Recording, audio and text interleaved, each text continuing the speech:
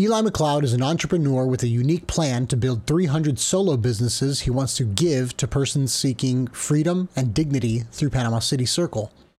In this episode, we discuss his 6-month stay in Uganda, how he landed on his philanthropic mission, spirituality, and how changing your perspective can change your life. Thanks for listening to Initial Success. All right. Can we start off with a cheers? Absolutely. For the water? Cheers. It's interesting. That's what happened the first time we met. Oh, it took yeah. a few minutes, but we had to cheers. We just grabbed a few beers. We went outside to the deck, and we just started cheers, and we all started talking away. That's true. That's true. You know, technically, in where I grew up, it's bad luck to cheers with water, but it's fine. Oh, okay. Yeah. I guess Italians don't like the hydration celebration, do they? Well, yeah, I don't know the root of that, but that's just something that my parents always tell me. When we're at the table and everything, it's like, oh, here, just cheers them with water. And it's like, no, you got to put something in it, even if it's juice, just anything other than water. Like, okay, or an empty glass, of course. I wonder. So I heard that in Italy for a long time, they just drank wine.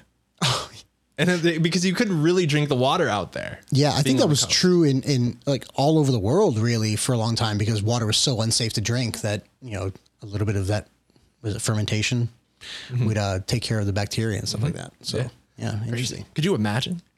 Live in a world of abundance, man. We have water coming out of a faucet. Yeah. A faucet. Yeah. Yeah, well, we can drink that. Yeah, we can, although, you know, now we're learning more and more about how it's not really all that great for you. You know, you're missing out on a lot of minerals and stuff like that. The added chemicals in there aren't so great for you. But when you look at the water sources in Europe and how they actually care more about the quality of the water running through all the pipes, it makes a huge difference. And I was kind of exploring that a little bit when you look at just the sizes of their drinks compared to ours. And I was wondering, I don't have the research on it, but I wonder how much of that has to do with the hydrative qualities of their water versus ours. Because here we drink tons of water, right? Especially fitness people, whatever. I used to be one of them, like, oh, I drink a gallon or two of water a day, you know, and then I switched to this kind of water and I drink about, you know, a liter or two a day. And, you know, when you look at any restaurant you go to and they give you these big glasses of water, everywhere you go to, the drink sizes are massive. But then you go to Europe and they give you this tiny little glass and this size bottle of water. It actually, usually you get the smaller one. You get like the half liter. And that's it. And that's enough. I wonder how much is the quality of the water and how much is the expectation that you're also drinking something else as well with your meal. That leads me to a lot of different questions about what water is. Yeah. Ooh, How does it not it's just water? I thought water hydrates you. That's what you would think. Like diet water here in America. Yeah. Diet Coke, diet water, diet everything. Yeah. Have you ever seen that show Down to Earth on Netflix? No, sir. Oh, it's a great show with, what's his name? The actor from Zac Efron. Okay, yeah. He does this whole show. Every episode, he goes to a different part of the world and they explore like the culture and different things focused on lifestyle, health, you know, diet, all this kind of stuff. And they have one episode that's in France that's focused entirely around water and how they treat it and everything else. They use UV lights and all stuff like that, whatever. And they had a water sommelier come by and like they tested out all this different water, how some of the waters, you know, the pH differences obviously, but then also the viscosity, like some of them are like oil almost and things like that. And they're super good for you or for all these different reasons, but they dive into it pretty well. It's really interesting. I highly recommend it. That is really interesting. I saw in Africa, they can drink completely different types of water that we never could. I actually witnessed that firsthand. But I also heard, I believe his name is Stephen Chow. He was on the Joe Rogan Experience a long time ago, and he was talking about how he went off just in Africa for just a period of time, and they were crazy athletic. Right. And they could just drink water from these brown puddles. And they were fine. They were fine. Sure. Yeah, he couldn't do that. He would die. Right. Yeah, and so it's just kind of a funny thing where we kind of get used to the things we just keep putting in our bodies. Like, are we going to sanitize ourselves to the point where we can't even breathe normal air? I'd rather not. Yeah, I'd rather not either. But the air is polluted at this point anyways. Yeah, so, true. Yeah. It's a funny conundrum we're in. Yeah, yeah, sure is. We're like taking away the things that are, good for us, for our body to fight against. And then we're polluting all the things we need to keep clean. Mm-hmm. Man, we're really going to like Wall-E. Yeah, potentially. Yeah. That's definitely one of the potential outcomes. Okay. It could go either way, right? We could either go to Utopia or we can go straight down Wall-E. And what color is your wheelchair? Oh, mine's orange. Orange. Yeah. Oh, you too, huh? Everything's orange. That makes sense. Wheeler. I couldn't do that, man.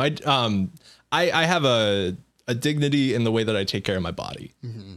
It's no judgment towards anybody else, because I could also see quite a lot of dignity in the way that I decorate my little scooter. Sure. But for me right now, and the way that I have my temple, I really want to respect it and keep being able to walk as much as possible. Yeah, absolutely. I mean, you got to keep your body moving no matter what. I mean, you see it all the time. There's people that are 70, 80 years old, and there's both sides of the spectrum. You have ones that are more fit than I will ever be, and then some that can't even walk around. And what's the difference? Yes. Consistency, right? Lifestyle that keeps you there. Yep. So you touched on it a little bit. I'm really excited to kind of dive into your background, because I heard a little bit and it sounds interesting as hell. Yeah. So let's just start at the beginning. Where are you from? I'm originally from Colorado. Okay. I've moved 25 times. Nice. Yes, sir. So these have been places ranging from, obviously you got Colorado. I lived in Miami, Virginia, Georgia, Savannah, Georgia for a while. Let's see, New Mexico a little bit. Found myself in East Africa for a while. I think that's the most interesting one. All right, let's jump to there. How did you end up in East Africa? I got tired of the U.S., man. I got so tired of it. So I was going to college. I was going to be a police officer. That was my big dream. I'm like, I'm going to help people. I'm going to go out there and, be a nice police officer. Because, that's not naive at all. Right. Like, wait till you start the job, kid. But I'm going to school anyways, and I'm in this geology class wondering what I'm doing. Like, what the hell am I doing learning about rocks, man? Like, I'm going to go fight crime. What am I, like Batman? Or I like scan things and I know that like this mineral means that this guy is over here. Like, no, dude. And I'm paying for this. Yeah. Like, I'm paying to learn about rocks when I'm trying to be a cop. I'm just like, I'm getting ripped off. And that's not the only class. I'm going to all these different classes I thought I spent from like kindergarten to grade 12 learning about already. And now in order to get a degree, which I didn't even need to be a police officer. Right. I wanted to be a high qualified one. Sure. But I was like, screw it, man. And so I dropped out. And I dropped out, and then I just like lost motivation and stopped going to college. And so this question kind of comes up, like, what am I going to do next? Who is it that I am? Because clearly the life and the path that I'm supposed to take and encouraged to take is not making me happy. And right. I can't do anything. I can't commit myself to anything unless I love it. So I was like, why don't I go out of this first world nation and see what the world is like for people with actual problems? Yeah, that's... So I did it as 20 years old. I didn't go with a group. I wanted to go by myself. That's awesome. Dumbass. Honestly, that's a high level of wisdom for a 20-year-old to recognize that level of a problem and actually take action to fix it within yourself, right? Yeah. The problem was your own perspective.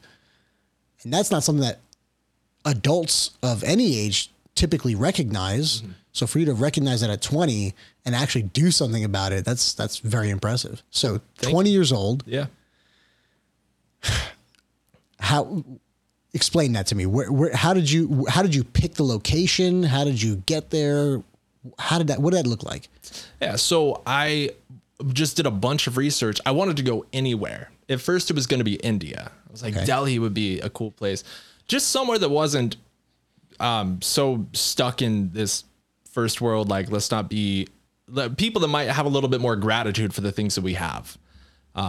Like not a billion people squashed into a place the size of the state of Colorado, or maybe a little more, and enjoy this. I ended up finding East Africa and Uganda specifically, not because of the location, but because of the host.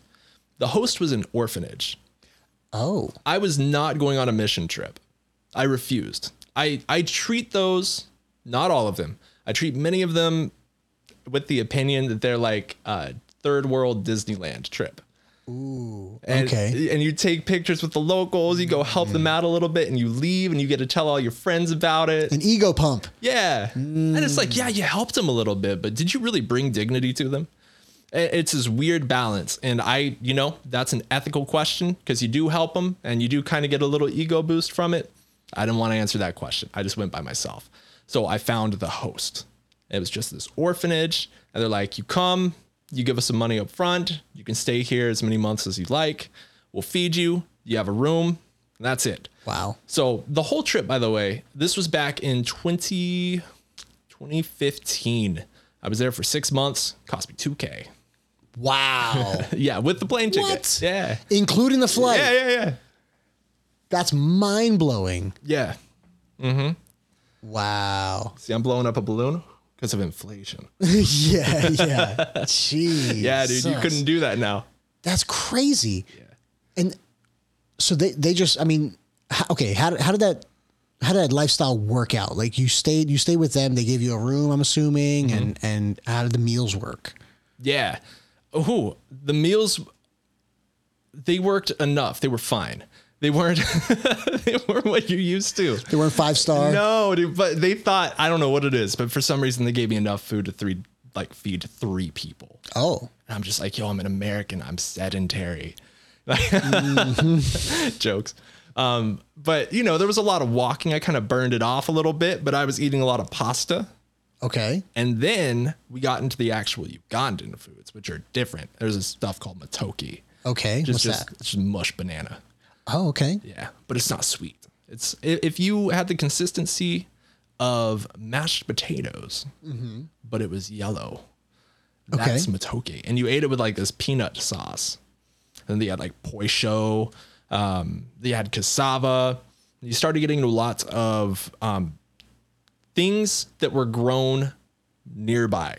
Talk to me about it. Tell me all about that, because that's one of the biggest things that I want to like push onto I shouldn't say push on everyone, but encourage everyone is to just find local food. Right. For God's sake, eat local food. It's better for everything, for your body, for pollution, for everything. Yeah.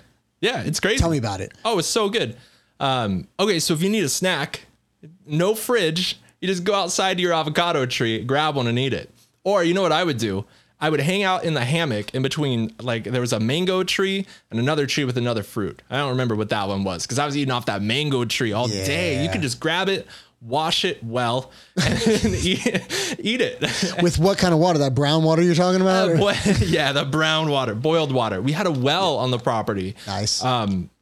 So this orphanage made its money by selling water to the local community because we were one of the few people that had a well. And it wasn't an electric pump. Every day, this lovely gentleman named Uncle, this wise soul, like every morning he's like 3 or 4 a.m. right, and he's just like he's doing like curls pretty much. But he's just working this wheel, just bringing that bucket up and pouring it into this little like sand filter that he had, and then it would go into the jerry can, and he was at that for hours all day. Man. Yeah, and that's how they brought in money for the orphanage, and they collected their rainwater as well, right? Which I think is great. We're kind of wasting that out here, honestly. Like there's free water coming from the sky. Yeah, I don't understand. Is Florida one of those states? But I know so many states they outlaw collecting rainwater for some reason. Yeah. I don't know if that's a thing in Florida, but there's plenty of states in America that you're not allowed to for some reason. Like they're, I don't know, scared that you might not use the town's water, I guess. I don't know. It could be it. Yeah. It doesn't make any sense to me. It's just it's right there.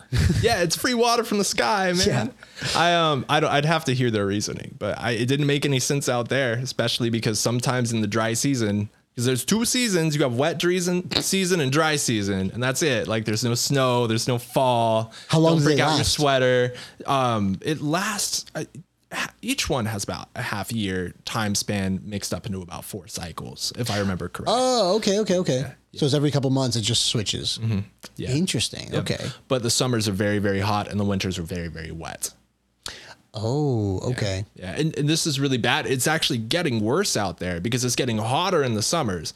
And sometimes it's either getting more wet or way too dry. So it's flooding the plants and the sun is just killing their agriculture. They have a big problem with locusts now that are came through a couple of years ago, man. They took out a bunch of their crops. Wow.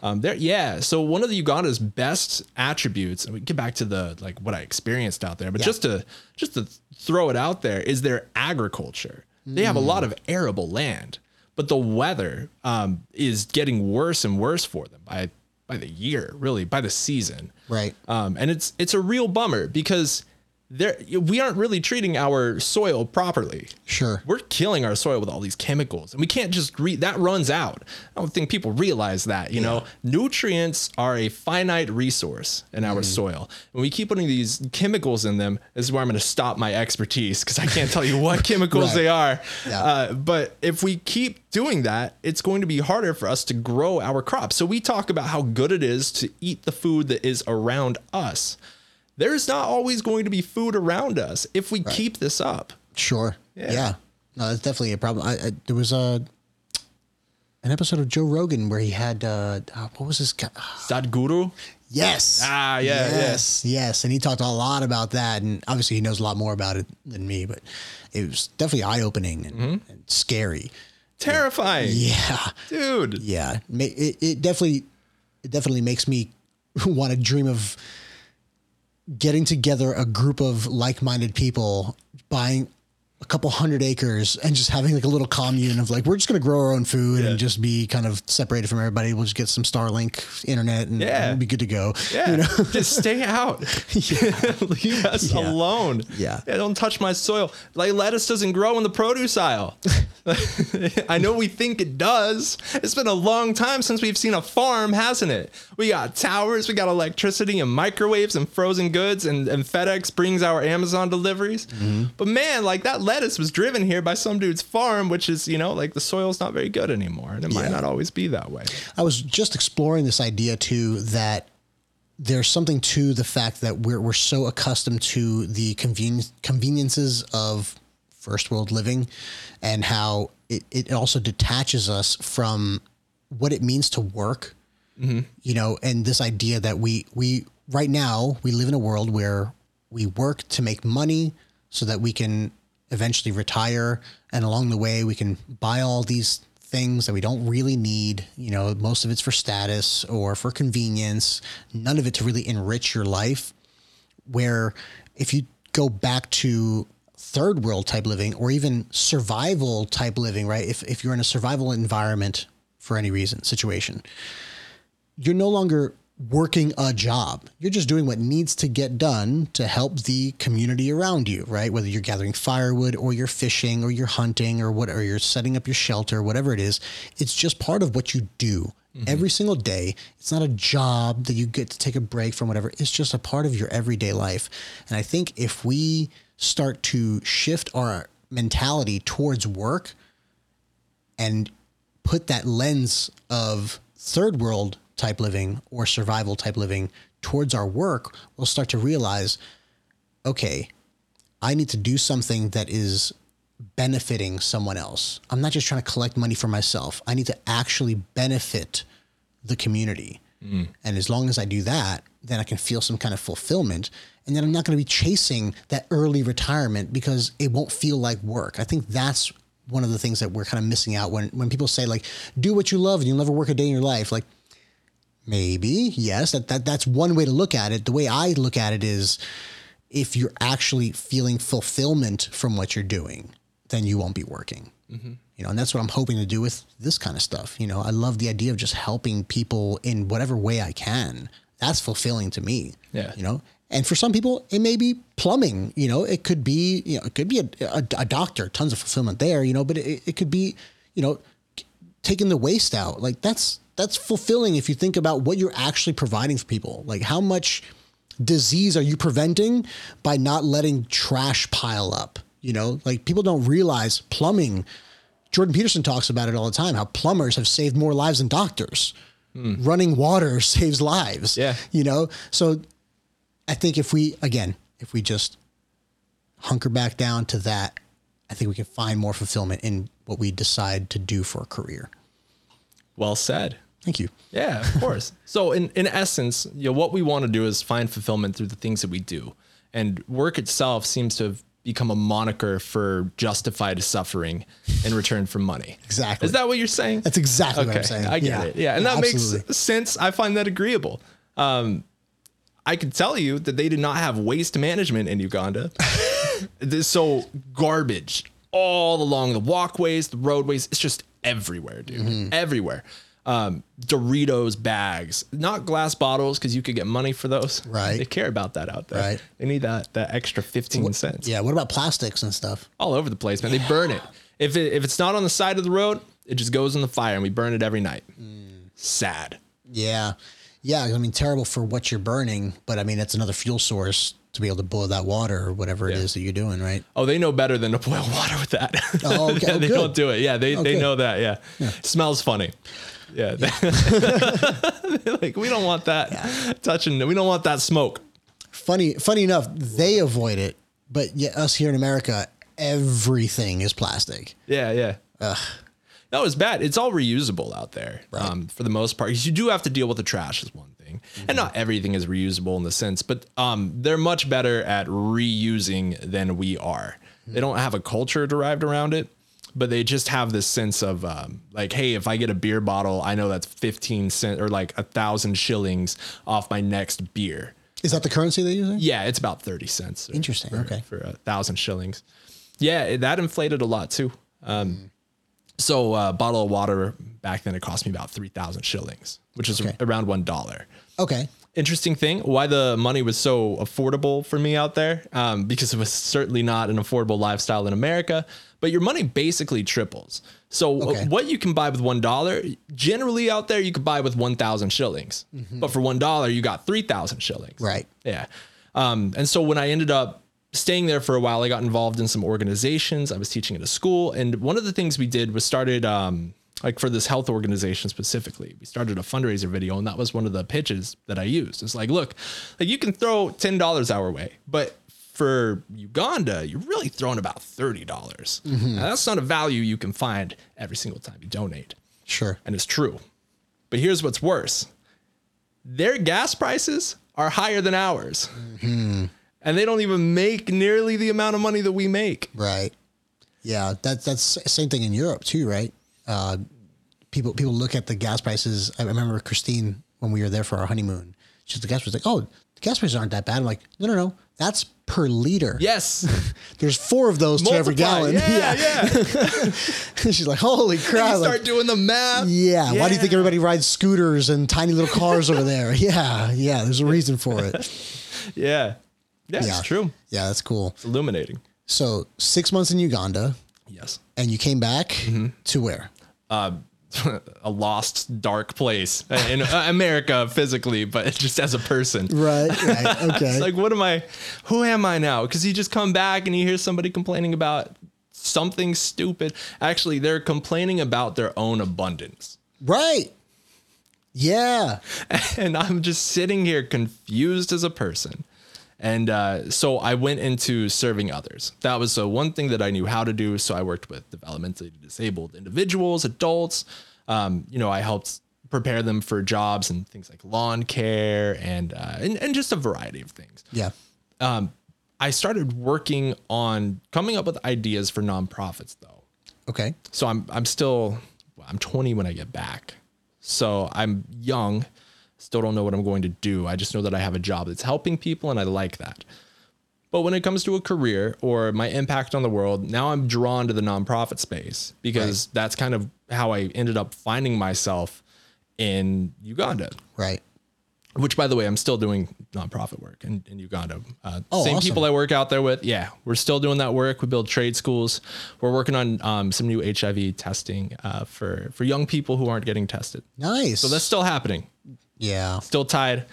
Never going to let go of Uganda. That's awesome, man. That's really great. Yeah. Yeah. Thank you. So you have like, I mean, I'm assuming you must have made a bunch of friends there and everything. That you stay in contact with the people that you were living with, and not as much. I try my best to, but I keep getting money solicitations. People start to hand around my WhatsApp phone number. Right. Just like, there's a couple of people that I still connect with. Right. It's a little sad, but yeah, I can't afford to give the entire nation or the entire village money, honestly. if only, right? Yeah, I would. Well, one day, but not right now.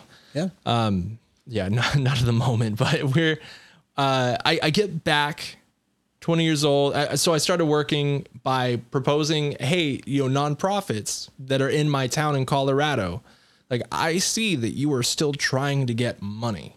You are trying to get funding. What if you found a way with me to make money, which isn't trying to get money from rich people, Right. but instead taking a look at your assets and me being very creative and coming up with ways for you to monetize them. Okay. And that's what I started doing. And I found one person who I already knew who was like, okay, sure. I traded my services for a camera Okay. because he wasn't going to give me money. Right. But the camera is what got me started. And then that leads to a referral. And all of a sudden, I'm now this weird kind of like consultant for nonprofits. And it's blowing my mind a little bit. Right. Where I would just say, look, I'll take a cut of the money that I make you. And you're no longer a beggar trying to get money from the rich people. Mm-hmm. You're a chooser now, making your own income, which you can increase or decrease depending on the effort you put into it, and do whatever you want to with that. You don't have to listen to anybody, what they say. You don't have to write out these budgets for them. Mm-hmm. You don't have to bend your knee for the people above you. You can actually make a change in new ways where you're at. Can you give me an example of something that you would have them do to earn that money? Yeah. So in Seattle, there is a beach cleanup nonprofit. So easy enough, start a newsletter, sell ad space, get people out there regularly. And then on top of that, you can start selling reusable products. Right. So the next iteration, which I was not around for that, but I did give them the blueprint for after the newsletter goes out, candles, lotions, things like that, all with reusable bottles. Awesome. Yeah. Collected from the beach.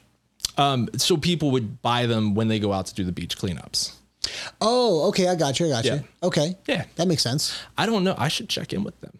I don't know if they did that. The newsletter was good. Right. That one worked out really well. And it not only made them money with advertising space in the different neighborhoods prior to COVID, but it did also get their name out in a good way. And people really cared about keeping the area clean.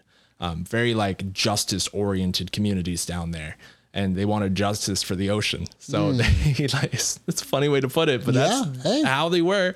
And yeah, it was a success. Remind me after this to pick your brain about newsletters, because I've been considering doing one of my own. Oh yeah, I've got some that are going to come out in a couple of years. Fantastic. Sure. Yeah. That's awesome. All right. So you end up in Seattle. Yes. Doing that.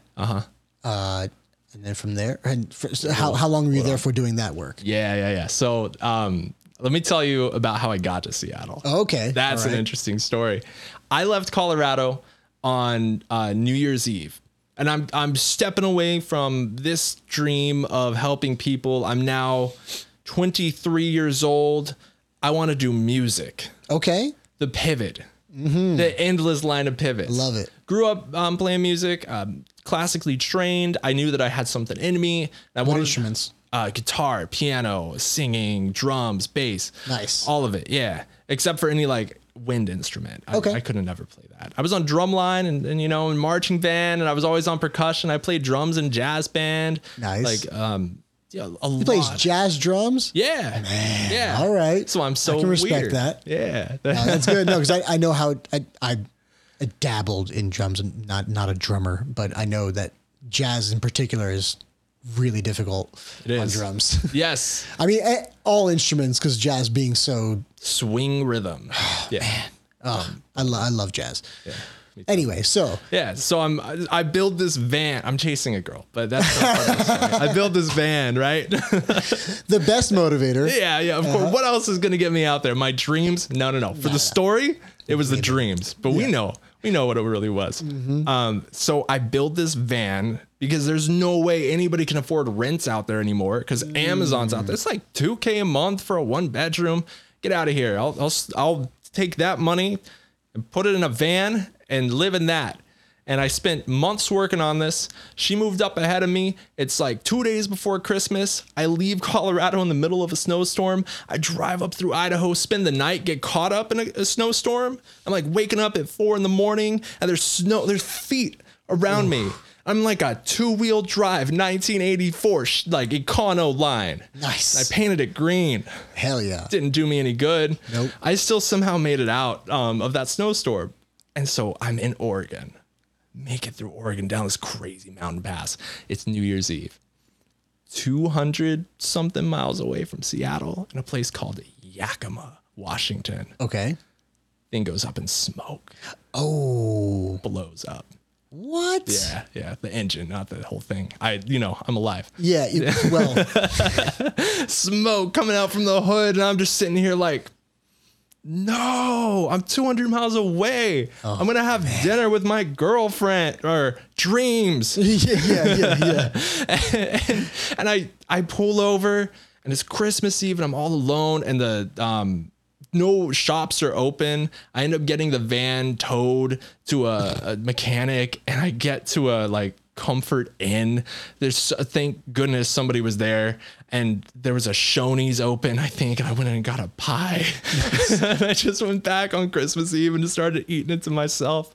I was like, all right, well, time to open up a Bible, see what's up, And I ended up making it. I stayed there for a couple of days until everything started opening back up, specifically the mechanics. And they told me hey, van's done. You're not gonna, it's totaled, man. It threw a rod right through the oil pan. Yeah, it's done, gone.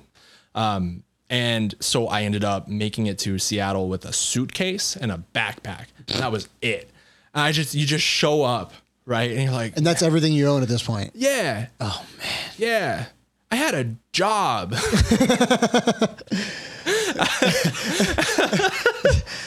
Not anymore. Nope. No, sir. And but you're loaded with talent. Yeah, I just don't give up.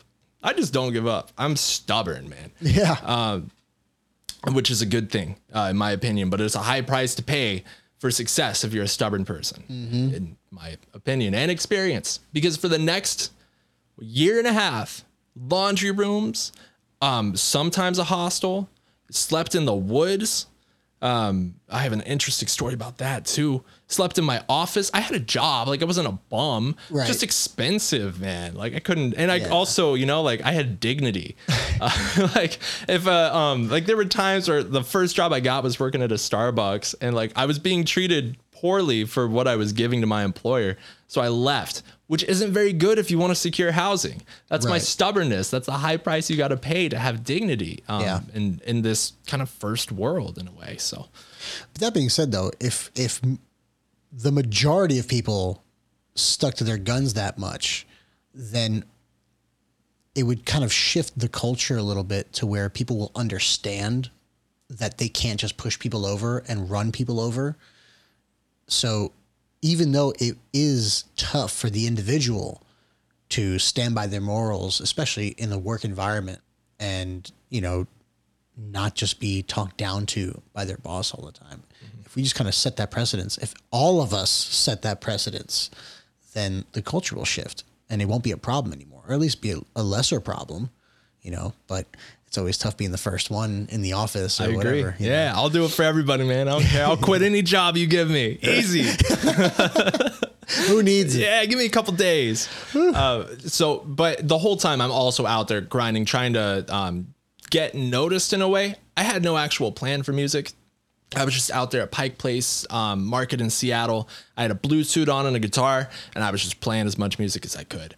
And it never really panned out for me. but I did get a job as a music teacher. Oh, nice. Yeah. And this is when I learned the perils of working for local businesses. They didn't pay me for a while. And that's when I had to start sleeping like in the office. And eventually I made it to the woods through my own accord, because I wasn't respecting the space I was living in, because I was pissed at my employers because they weren't paying me, and I was losing weight because I couldn't eat. And wow. I didn't have a car either. So I was walking like 8 miles a day, eating like 2 bricks of ramen and eggs. Just withering away, basically. Yeah, a little bit. People are getting worried about me. Yeah. I go into the woods. yeah. All right. Yeah, so you set up some snares and you caught yourself some squirrels. And yeah. I went to the convenience store and got myself an ice cream, and I went out to the hammock, and some scary stuff, man. There were times, because this was Bellevue, Washington, which is where Bill Gates and, all the rich people live out there. Okay. That's where a lot of Fortune 500 companies are at. Gotcha. And their CEOs live there. So it's not Seattle. It's not the city that used to be beautiful and now has a drug crisis and a homeless issue. Like it's this clean. If Seattle's Gotham City, Bellevue is Metropolis. Gotcha. Clean. Right. I'm not welcome there. So one night I'm walking into the woods, dude.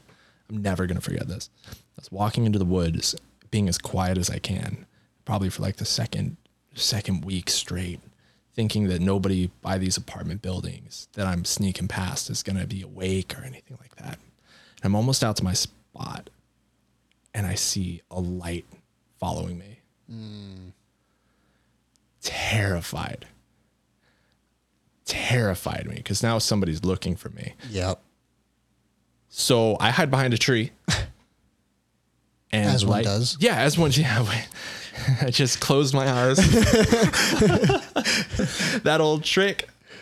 Couldn't sleep that night.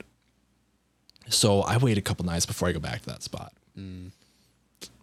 Friday night, I kind of look to see if anybody's in the parking spots of these apartments, to see like, hey, is it okay if I can sneak in here and not cause anybody any reason to follow me into the woods with a flashlight again. Yeah. And nobody was parked there. So I relaxed. I'm like, okay, like this is fine. Like I can make it back there. And I'm still quiet. I'm still tiptoeing.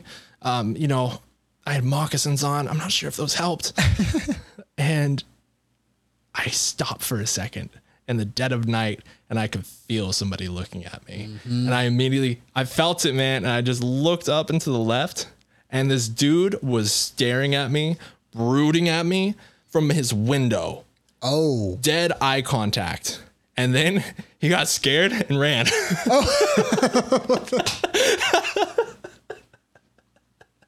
All right. I think he's going to call the cops. It's Bellevue, Washington. He's going to call the FBI, like they're connected. Powerful people out there. And this is what I did. This is how you find out who you are in those stressful situations. I'm wearing white pants. Why? I don't know. I was reading a lot of like yoga books back then. Yeah. I had a baby blue sweatshirt on. I clearly wasn't anybody that was ill-intended. Right. And the guy, he peeked up from his windowsill, and I just smiled and waved at him and walked into the woods. So he's freaked out. Yeah. Like, who is this stranger? Yeah. Did he call the cops or anything? Didn't call the cops.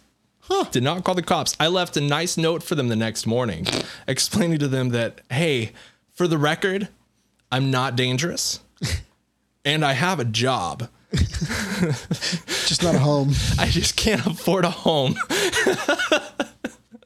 I don't know if you can tell, but I'm from Seattle.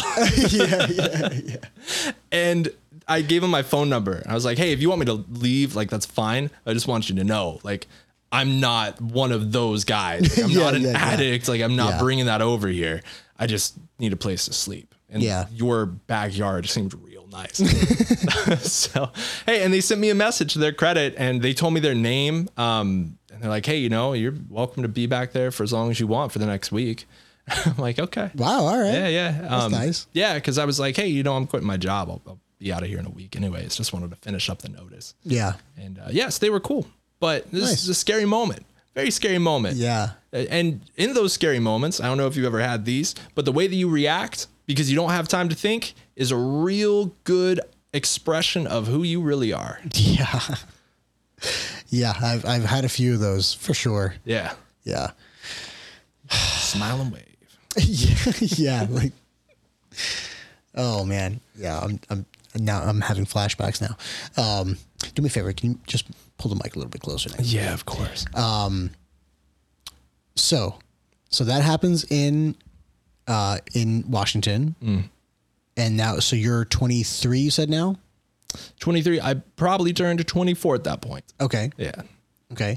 And then, how did you end up here in Panama City? So I ended up here in Panama City by a killer deal. After Hurricane Michael, there was somebody who lived in a house that belonged to a relative, and relative knew what was going on with me and said like, hey, listen, somebody just moved out of this house.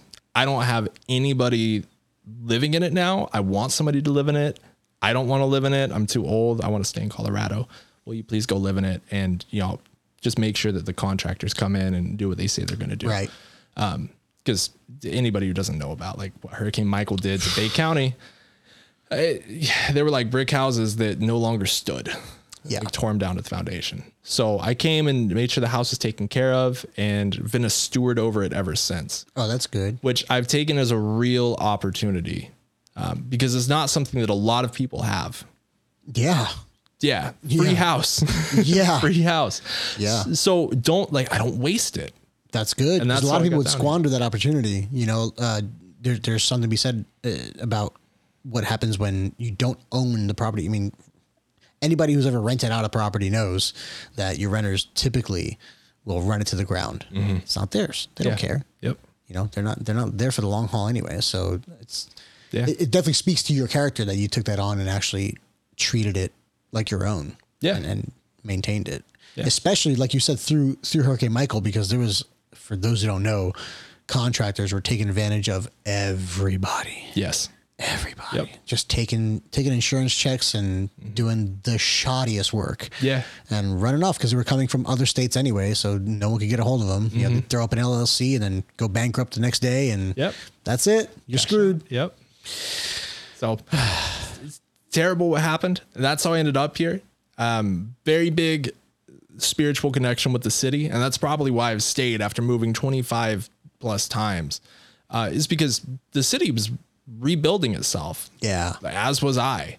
And because I don't squander, of course, the opportunity. I do my best to take care of the entire house, which is a lot, but really the opportunity that I look at is not people are paying rent every single month.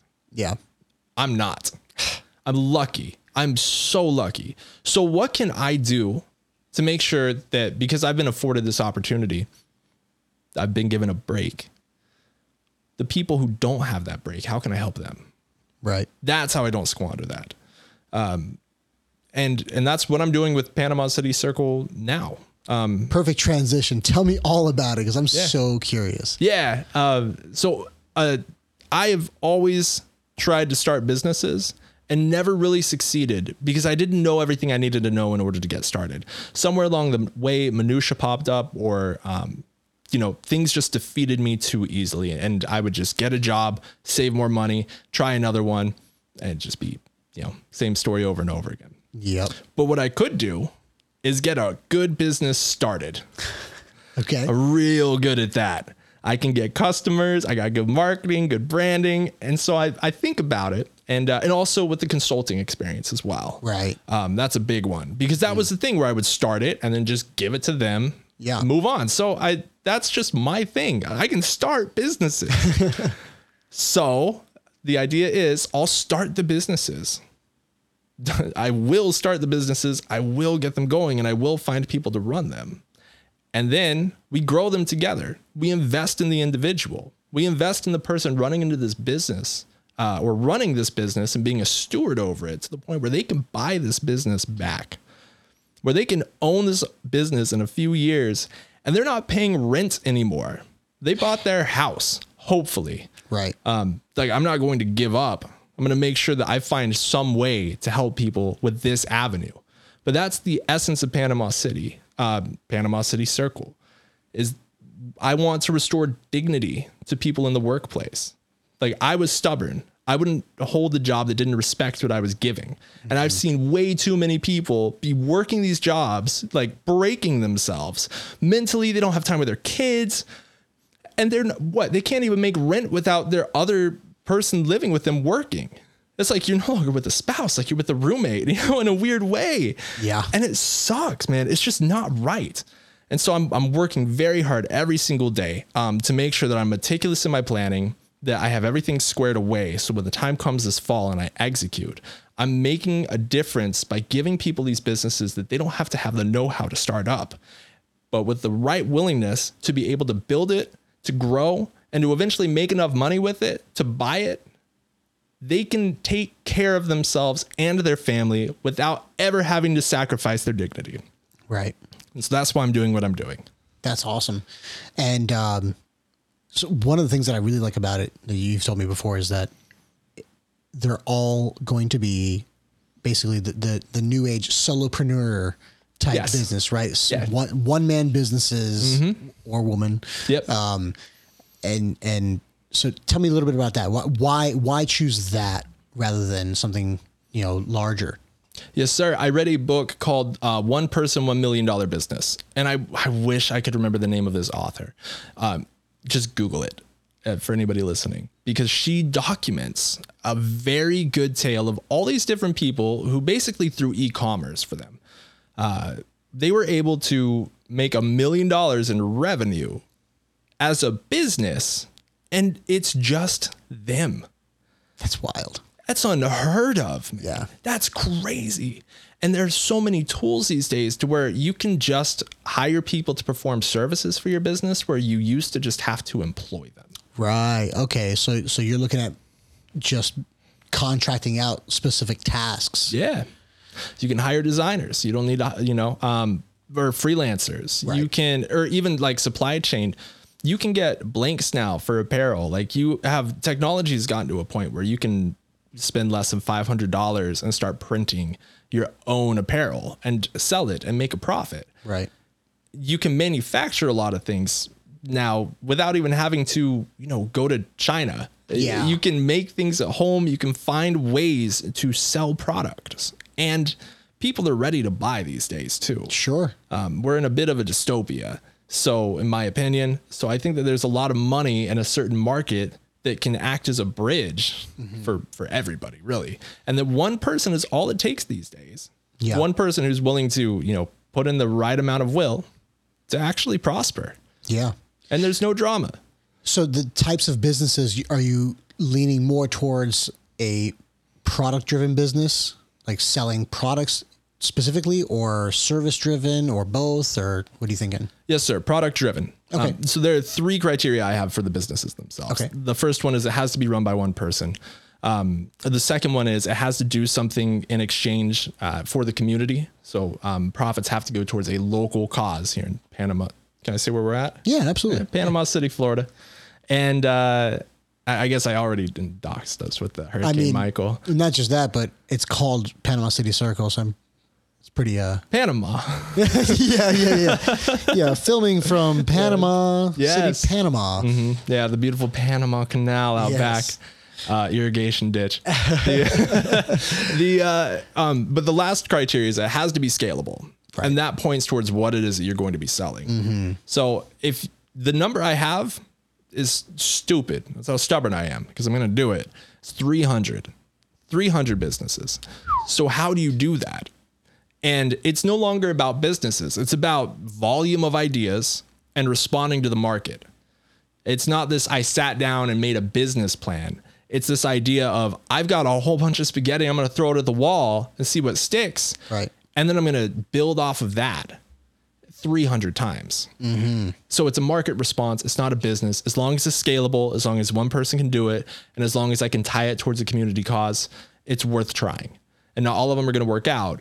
But as soon as enough have momentum, then I've got all I need. If I'm making $1,000 a month with 33% of the net profits that I have, that's enough to bring somebody in, and just say, hey, from now on, 33% of the profits are yours. Mm-hmm. I'll help you. Right. That's awesome. And how much do you think your past experiences, right, between your time in Uganda and your other charity work and stuff like that, how do you think that really influenced that decision there to put 1/3 of the profits as a contractual obligation for these stewards to maintain? Like how did I come up with the 33%? Yeah, like of for their salary? Yeah. Or for that goes to charity. Like I think that's just such a wonderful piece of the whole puzzle, you know, because I feel like that alone can provide that sense of fulfillment, you know, for the type of person. Well, let's back up actually. How do you think you're going to vet the stewards that you bring into the program? Because obviously you're going to be spending a lot of your time establishing these businesses, and you're going to have to take a lot of time in training a new steward, and you know, you only have so much time. And with this goal of 300, how many can you even do at a time, let alone, you know, if you were to have someone that just doesn't quite fit. Yes. And then you'd have essentially wasted however many months, weeks, years, I don't know, on this particular business with a specific person. So how are you going to vet these stewards? Yeah. So if things don't work out with the steward and the business dies, all right, I'll move on to the next one. But can't get into the habit of that. Right. So I'm willing to accept the loss. I will also say that I would not be the only person, or I will not be the only person who is running or administering these businesses as it grows. Okay.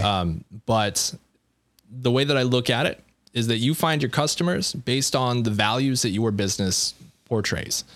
In fact, I really think of it like magnetism in a way, to where each person's values are what attract them to a specific brand or product. Whether you're in the store and you see like a certain sock or a design, the clothes that we wear actually really reflect our values, the type of water that we get. Everything really is a reflection of our values in this world. Sure. So I set the values for the business, and then the interview process, which is of course stringent. The most important thing that I'm going to look for is the same values as the business in a person. And I'm not going to tell them what the business values are. Like, I want to see it. Right. And I have to know their why. That's the other thing. Like, I have to understand why you would want this to be your last job. Right. I have to, like, do you have a kid? Like, are you struggling? Like, do you want to take care of your family? Like, what is it? What drives you? Exactly. Yeah. And it has to be a legitimate one. I know a lot of people talk. I know a lot of people want to be that guy or that girl or that person, you know, but a lot of us like to talk. No, that makes sense. And lost my train of thought. But so the timeline that you're looking to work with is basically not to bring someone in and then create a business with them. You're going to establish the business entirely on your own, or whatever representative would be doing it. And then find someone to fit that business, not the other way around. That is correct. Interesting. Okay. Yep. And it makes the selection process a lot easier because it's values based. The only way I can know that your values match the business if you be yourself and I see those values. Right. That's it. Like, you can lie to me. I can see when people are lying to my face about who they are. Right. It's not hard. Yeah. If you know who you are, I should say. For some it is. Yeah. Yeah. But I like, you know, you can't bullshit the bullshitter. And I Right. spend a lot of time being a bullshitter. So come at me. Shots fired. Yeah. Yeah. I'll fire away, man. Like, we got to be real here. And the only reason, by the way, I have to say this, people lie about who they are. It's just because they're still struggling to find out what they have to give to the world. Yeah. No hard feelings, but I know what I'm looking for. And by setting those businesses up in a way which gives a good essence of values, in my opinion, or from what I've built it from, based on what the market has responded to, I can find the right person. Okay. That's a great goal. Yeah. I love it. I love the idea entirely. So how do you see this project, let's call it, how do you see this project influencing entrepreneurship broadly? because this is new, right? This is not, I don't know of any other business model that's anything like this. Mm-hmm. I think it's going to give a lot of value to how we look at small businesses. I would like it to be infectious in the sense of inspiring people outside of Panama City Circle to start their own business. In fact, I would like a lot of people to do that. I want leverage over these, employers, like, not going to say who. I shouldn't just. I don't care. You know what? Just look on Indeed.com and hit entry level. Them. Yeah. I'm going against them. Right. Because why? I want the people who are not entrepreneurs, who are not part of Panama City Circle, but do have a friend or are, purchasing some of our products to say, why am I putting up with this? What is my value? Like, how is it that this guy can sell, when I'm successful, like sell socks and somehow get somebody to make however much money? My goal is 100K profit per person at the end of it, before they buy it themselves. Right. This is my benchmark. It's unheard of. That's a massive challenge.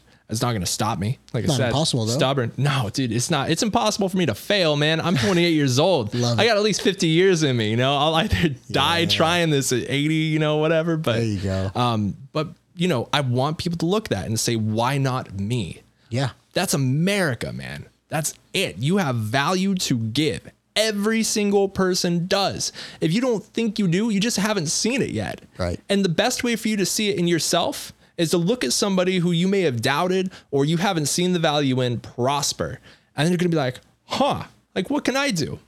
Yep. It's going to be for everybody. I don't know. I know that culture is powerful. And so if I can do this enough with enough people, that'll at least get the needle moving in the right direction for everybody. The idea will spread. Yeah. Yeah. No, I love that because I think a lot of what stops people from becoming entrepreneurs is that fear of, I don't know what I'm doing, or that imposter syndrome. Like, I don't really deserve this. I don't really know what I'm doing. And then, they come across hurdles, but the best way to learn is just to do it. Mm-hmm. Do it, fail at that one thing you're doing, and then find the solution. Especially nowadays, all the solutions to every one of your problems are on the internet somewhere for free most of the time. Yeah. Right? Watch a YouTube video. Mm-hmm. Like there's plenty of people in every space that do some kind of educational videos or blogs or Reddit or, you name it. If you're hungry for the knowledge, it's there to be had for free. So that's one of the best pieces of advice I ever heard was just do it. Just do it. Figure it out. Like I didn't know about cameras and lighting and whatever. Not that I'm successful yet, but either way, I figured it out. It's not hardly anything that is entrepreneur driven is that complicated, really. We're not talking about brain surgery. You're talking about starting a business, selling a product, selling yourself, maybe providing a service. Mm-hmm. You can figure it out. Anyone can. Right? It doesn't take a genius IQ to figure that out. Just do it. Mm-hmm.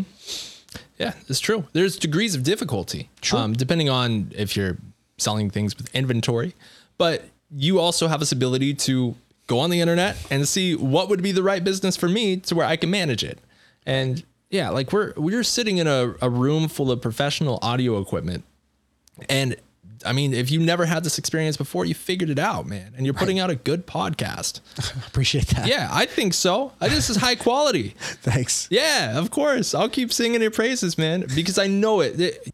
I look at every single person like a flower about to bloom in a way. Like everything that we do is much like a seed being planted in the ground, but seed's got to fight through mud. It's got to fight through dirt. It's got to fight through conditions, seasons, and whatnot. And eventually at some point it's going to bloom. And so in the same way, like if I look at what any of our network is doing, what you're doing, what I'm doing, the evidence of success is not there in terms of an indicator of numbers, money, viewers, social media. Like it's not there. So if I'm going to look at somebody and see success, it's the attitude. It's this idea of, volume, consistency. And I don't rob people of their ability. So I can sit here right now talking to you with, I think you have like 100 people about 100 or less on each episode. Ballpark, yeah. And I know you're doing more with this channel than just like the podcast, but I don't think of you as somebody with 100 or less views. Like I think of you as somebody that's highly successful already. Okay. Yeah. Like that's the attitude I walked in here with. Awesome. Yeah. Because that's how I see you. Like I see that's probably, and without a doubt in my mind, how it's going to happen. And you know, I look at myself the same way, and our friend Ross. But I also look at every single person that way who I'm going to be helping with like Panama City Circle. And it's why I don't doubt myself and I don't doubt anybody else, because we all have it in us. We just have to learn how to water and nourish that and break through that ground, break through all the seasons, and finally express ourselves.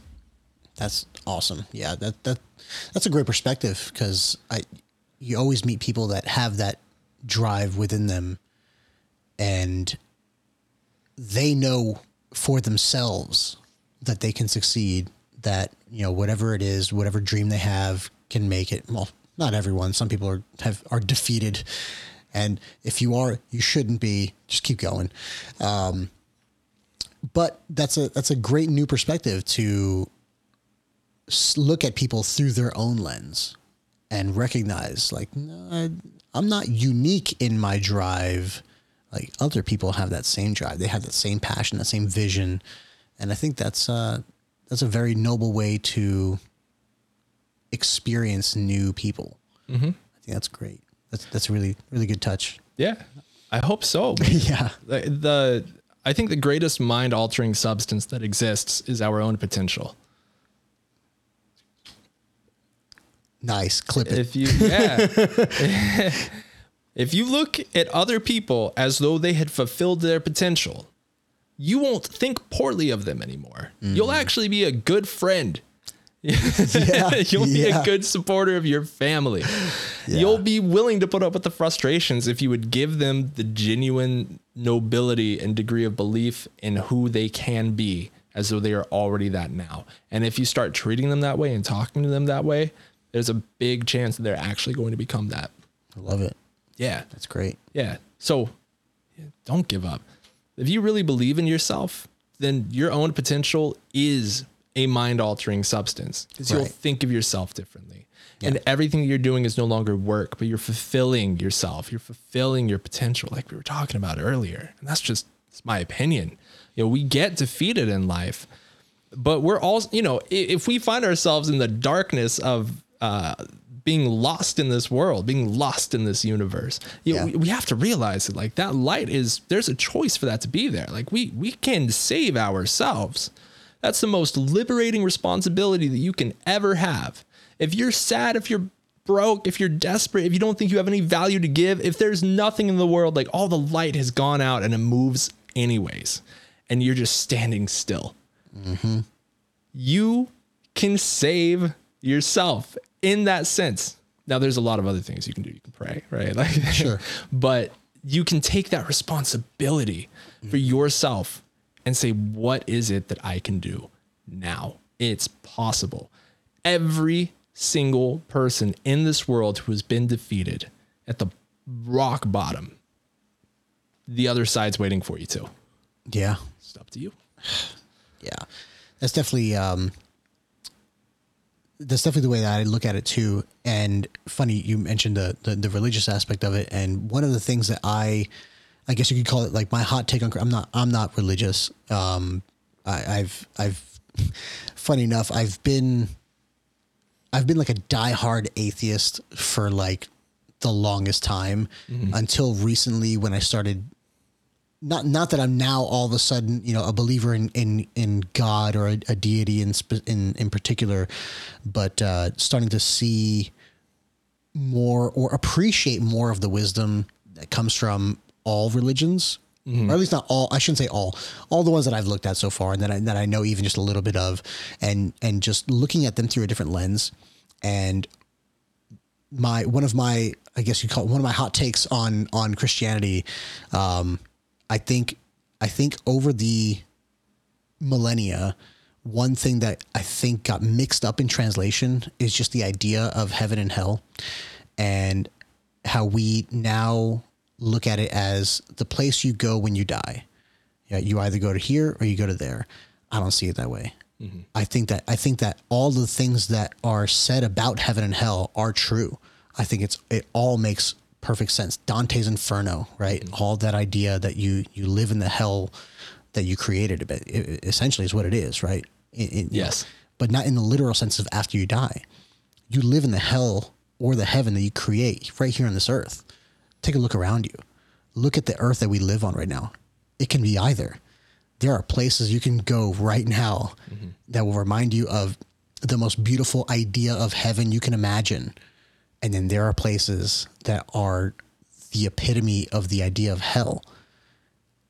And it's up to you on what you build around you. You create heaven. You create hell. It's all about the choices that you make every single day. And whether it's your career or whether it's the first decision you make every single morning. Do I get out of bed or do I hit snooze? That decision alone feeds towards, are you creating the hell or are you creating a heaven? Get up and start working and you'll create a heaven. So what's the difference between heaven and hell then, if we're speaking from a psychological manner, which I agree with, by the way? What's the difference? If you were to put one word on heaven and one word on hell, because they're opposites, you're building one or the other. What are they? Name that seesaw. I think from a psychological standpoint, heaven is humility and hell is your ego. That's the opposition. That to me is the strongest opposing force within you. That to me, when people talk about, God versus the devil, or Jesus versus the devil, or, the light versus the dark, or the white wolf versus the dark wolf, or whatever, evil, good versus evil, all that. To me, the manifestation of that in us is your ego fighting your humility. To me, that's foundational. And it's something that you have to fight every single day because like entropy, right? It's inevitable. It's going to happen one way or another unless you do something about it every single day. My favorite quote of all time that's basically driven most of my big life decisions is by Edmund Burke. It's the only thing necessary for the triumph of evil is that good men do nothing. Whew. Yeah. Wow. It's driven so many decisions in my life. And until recently I was living by it. And then jumping into this realm was me reflecting on that again, because I do believe in my core that I'm a good person, but if I'm not doing any good with myself or for other people, then I'm letting evil triumph one way or another. But that happens inside of us every single day, right? Evil, right? Which to me is the ego within me. My ego will succeed every single day by default, unless I do something about it. It's like playing one of those video games, the scrolling video games where the spiked wall is coming at you and you just got to keep moving forward. You got to keep moving forward. You got to keep moving forward. It's coming. That's your ego. It's coming. You can beat it. You can get there faster. You can break through those walls, jump over those hurdles. You can do that. But if you stand still and you do nothing, it's going to take you over. Mm-hmm. Or worse yet, you feed into it and you lose even faster, right? But it's going to win if you do nothing. And I think that is the number one thing that we have to overcome within us to see success outside of us, to create that heaven around us. You first have to create that heaven within you, that light. You have to let that light shine within you by fighting your ego. I think that's the biggest enemy that we all have. And embracing humility. Oh yeah, absolutely. Okay. Absolutely. Reminding yourself that you are this speck in this vast universe, right? And that your problems are not really problems, and there's a solution to every problem. And if you see a problem, don't just, wait for someone else to do something about it. Figure it out. Yeah. Do something about it. Mm-hmm. To me, that's humility, right? Putting yourself on the line to solve a problem you see as worth solving is a humbling experience, right? Putting your life on the line, saying that my life is not worth this evil thing happening is a humbling experience. I'm processing the depth of that statement. I can certainly on the surface say yes to that. But if you really put yourself in that scenario and you really say yes to it, like you're laying down your sword in a way. Where do you think the ego comes from?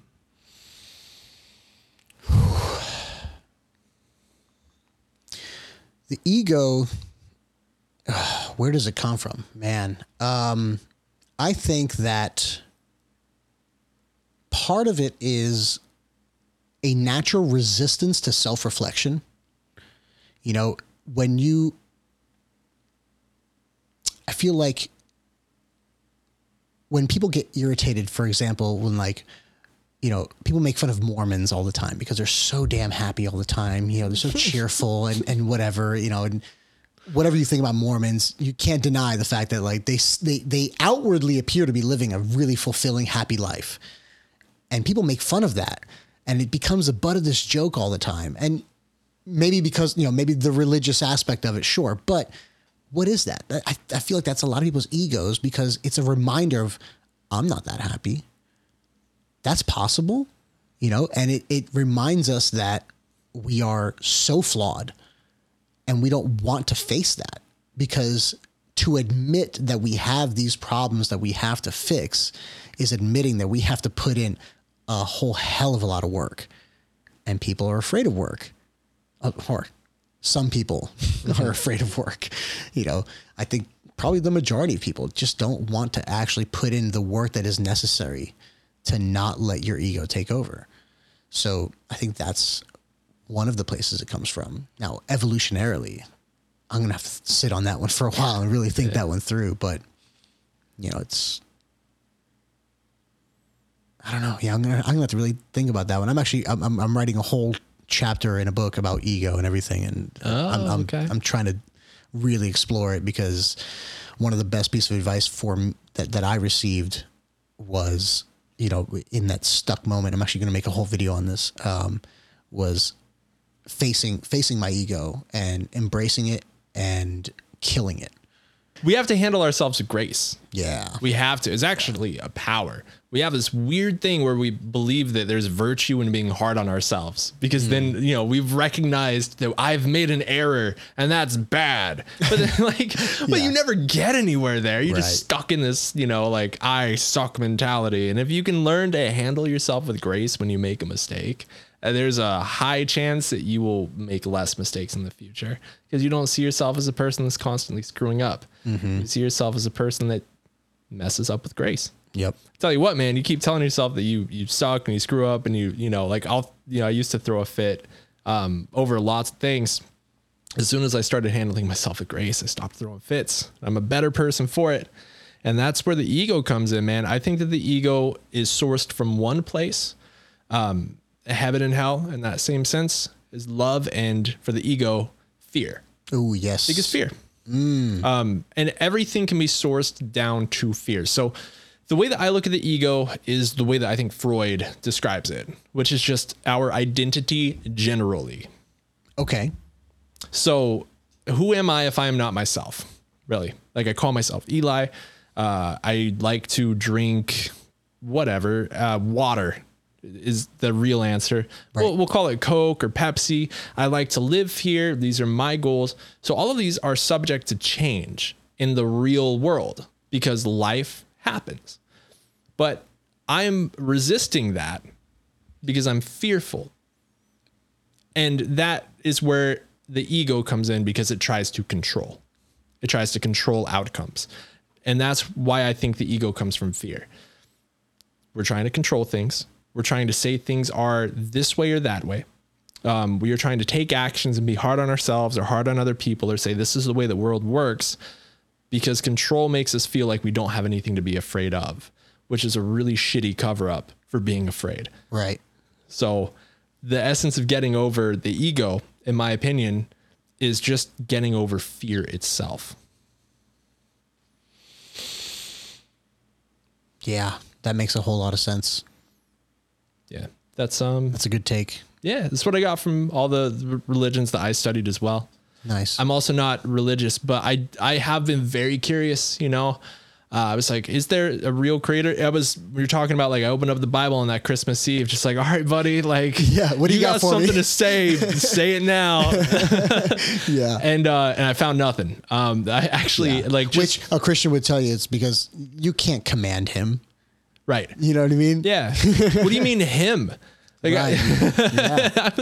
that's the one thing I don't get. Well, I understand why people ascribe a personality to God, but from what I've read about the Bible, like, God doesn't show much emotion, more so as he shows decisiveness. But it's personified because we're persons and people.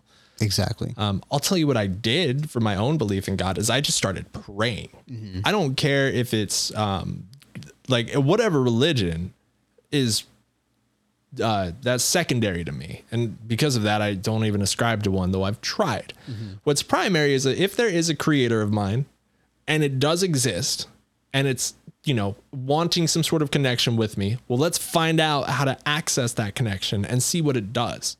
And that's where prayer came in, to where if I pray for things and truly believe it, every single time in a way that I cannot predict, at a time that I cannot predict, and in a really strange way, it happens.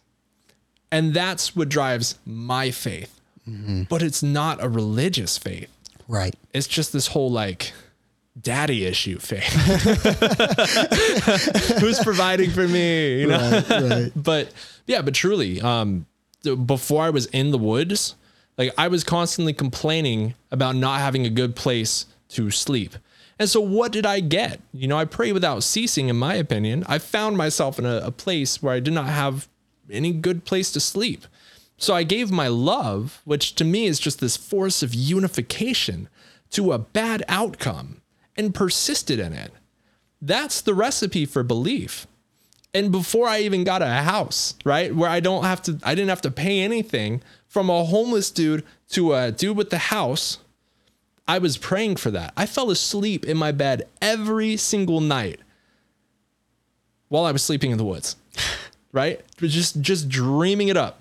Like Braille, I was feeling it, right? Mm-hmm. And somehow, just the right person came in at the right time, and I ended up finding myself in the exact house I imagined, down to the bed sheets. Oh, wow. Yeah. And you look at that, not to mention I got a free bus pass in Seattle by praying. It covered me for a year so I could do my music lessons. Nice. All sorts of stuff. But I'll tell you what stopped me from ever praying and receiving things that I really wanted out of life was fear. Mm-hmm. It was always fear. That was always my responsibility. Yeah. So that's why I believe. But it ain't easy. Yeah. You gotta let go of your fears, in my experience and opinion. Yeah. That makes a lot of sense, honestly. I've been doing a lot more looking inward, funny enough, someone I know posted a question. They were obviously, going through a moment, and they asked, how do you ask somebody for advice who isn't alive anymore? And the first thing that came to mind is ask them. Sit in a quiet room or in a place where you're comfortable and just have that conversation. Because at the end of the day, if it's someone that you're seeking advice from, you probably know them pretty well. Mm-hmm. You probably know about what they would say. Yeah. And if you think you don't, that's the fear mm-hmm. of what the answer is. Right? Okay. I see. You know what I mean? Yep. If you want to sit there and pretend you don't know what that person you admire is going to tell you that you need to do, or whatever you need them to reveal about yourself, mm-hmm. you already know it. Yeah. You're just scared that that's the truth. Yeah. So I kind of apply that same idea to the same kind of questions that you may ask a God, or a deity or whatever. Just ask in yourself, and I mean, I think that would be perfectly in line with the Christian belief, because at the end of the day, right, yes. He is everything and whatever, so I mean, yes, you can apply the same kind of mentality even if you're a Christian, even if you're not like me or whatever, it still applies. Just have that conversation with yourself. Look inside yourself. Yes. You know, and that's why do you think meditation has been, you know, a practice that's lived thousands and thousands of years, and that all the wisest people, you know, yes, meditate. Yeah. You know, they're not having conversations that you can't have. Everybody can do it. You just got to take the time to do it. You have to care. You have to have the awareness to seek that knowledge that you have within you. You know, unless you're still a child and you haven't experienced life enough to really understand like how the world works in general. If you're half sane and an adult, you can sit in some silence and reflect on yourself and ask yourself the deepest questions you can imagine, and you'll come up with something. Yes. And you'll know when it's true because it'll hit you like a ton of bricks. Yeah. Like a train, man. Yeah. That happened to me when I was talking about how my friend gave me the advice to kill my ego. Yes. And he said, go get fucking cold. Get really cold. Huh. He's like, you either get cold or you starve yourself. You know, go on a 7-day fast or freeze yourself near to death and kill your ego that way. And I was in such a confusing place that I'll try anything. So my ego took over and I was like, oh, but I can't do the cold. I was in the Navy for 10 years. I've dove in all kinds of freezing cold water. The cold can't break me. That was my ego. Yeah. So then I flipped it right. As soon as I had that thought, I was like, oh, wait, hang on a second. Screw that ego. I'm going to go get cold. And I did. And in the middle of winter, I sat outside soaking wet for like 30, 45 minutes. I don't remember how long it was, but like until I felt warm again. And that was just mind blowing. But the thing was, it wasn't the cold. The cold was the conduit for me to sit there and actually reflect on myself.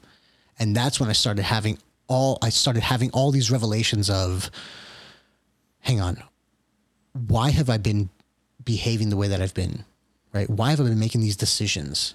Have I actually been a good person, or have I just been doing good person things because I wanted the praise? I wanted the pat on the back. I wanted all these things, all these very egotistical ideas. And, you know, the more I started looking at myself, like, yeah, that's the wrong motivation. And then I kind of started shifting that mentality, but it took that extreme shock to my system to figure that out and to just look at myself with no more filters, no more lenses, no more BS, no more I'm talking to this guy, I'm trying to appear this way, or I'm trying to be something that I'm not. It was just an absolute, honest, bare naked, not literally bare naked outside, but a bare naked look at myself, you know, as natural as I could be. And that's when I started reflecting on the universe and myself, and what is this connection that I have? What is this connection that we all have with each other? What's this connection that we have with the world around us, with the sand, with the water, with the trees, with the animals? Like we're literally all a part of this one ecosystem. And we have this egotistical idea that just because we're humans and we seem more intelligent than the things around us, that we are somehow above everything else. And no, we're not. No, we're not. I'm no me as this temporarily living thing that is having these thoughts is no different than the leaf on a tree. At the end of the day, right? We're all gonna end up in the same place. All right, we're all gonna end up dirt in this earth, you know. So why am I placing myself above anyone else? Why am I judging myself to be better than anyone else, let alone anything else? And I'm not. You know, I no longer see myself as any better than you, nor you any better than me. We're literally the same thing, you know, as with any other creature, any other thing on this planet. And once I had that realization, that's when I was really humbled. That's a really good look into you. And one question that I have for you after a very, you call it a humbling experience, a confession of self is what I heard from you. Yeah.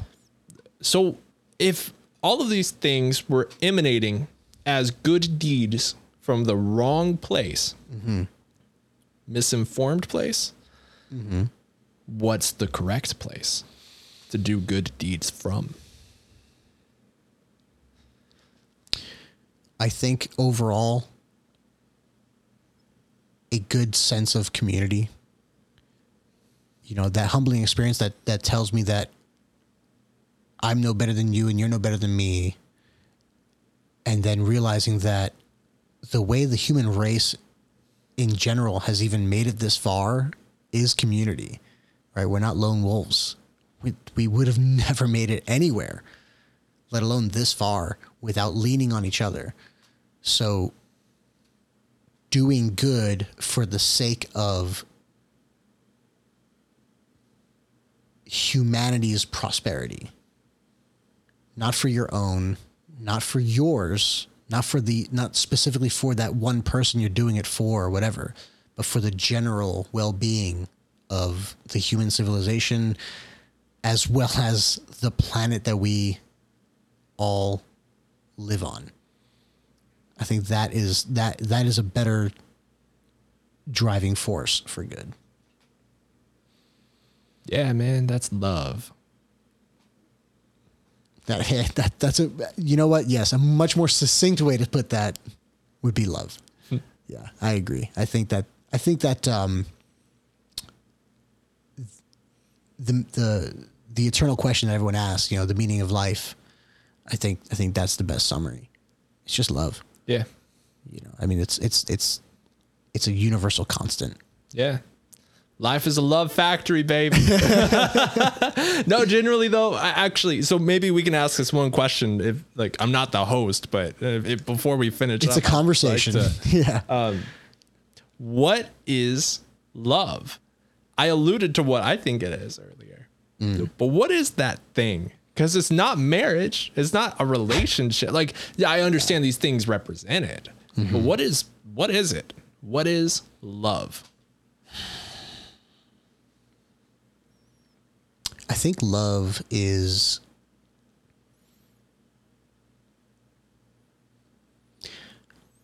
like an energy, like a frequency that is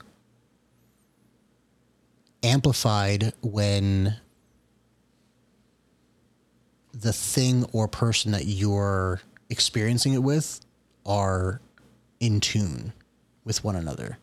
You know, like an old radio, right? You have the ability to receive signals, but if you're just a little out of tune, it's gonna be static.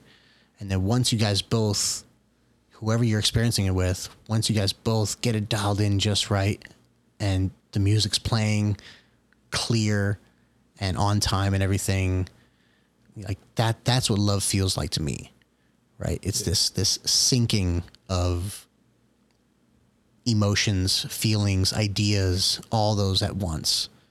And I think that's how I can describe, especially the love that I feel for, you know, the non-romantic love that I feel for other people.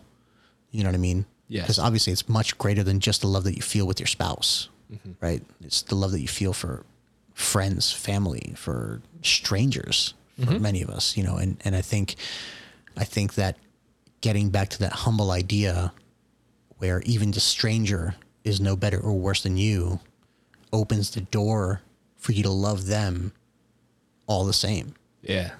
And to not judge people for where they're at, you know, especially when you realize that had you lived that same experience as them, you probably would have made the same exact choices and you would have ended up in the same exact place, because that's just how life is. And to pretend that you're so much better, that you would have done better with the hand that they were dealt compared to what you had, that's ego. Yeah. Whoo! End it. Kill it. That's it. You just said, from what I heard you say, after I said end it. Hold on. I love my soapbox. Is that how I'm using love properly here? Love is a force of unity which breeds compassion.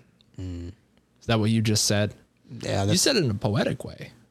Yeah, but I like your succinct way. I'm long-winded. Yeah. Well, me too. I'm very good at being succinct when I hear other people ramble, but man, I'm a good rambler. I guess I gotta use that for myself. But yeah, man. it's beautiful. And it's a good way to put it. And I really did like the scene that you painted. I think that description of looking into what love is for you is precious in a way that a succinct representation, while useful, cannot replicate. Well, thank you very much. I absolutely love this conversation. We need to do it again. I know we have a lot more to dig into your experiences. Yeah, man. And we're going to need to do an update on Panama City Circle. Yeah. As it grows. Yeah, absolutely. Hear about my cage fighting. Oh man. How much time we got? No, this camera's going to die again. Next time. All right. Something to look absolutely. forward to. Thank you very much for coming. I really appreciate it. I had a great time. Yeah, man. Pleasure to be here. Thank you. All right. Have a good one.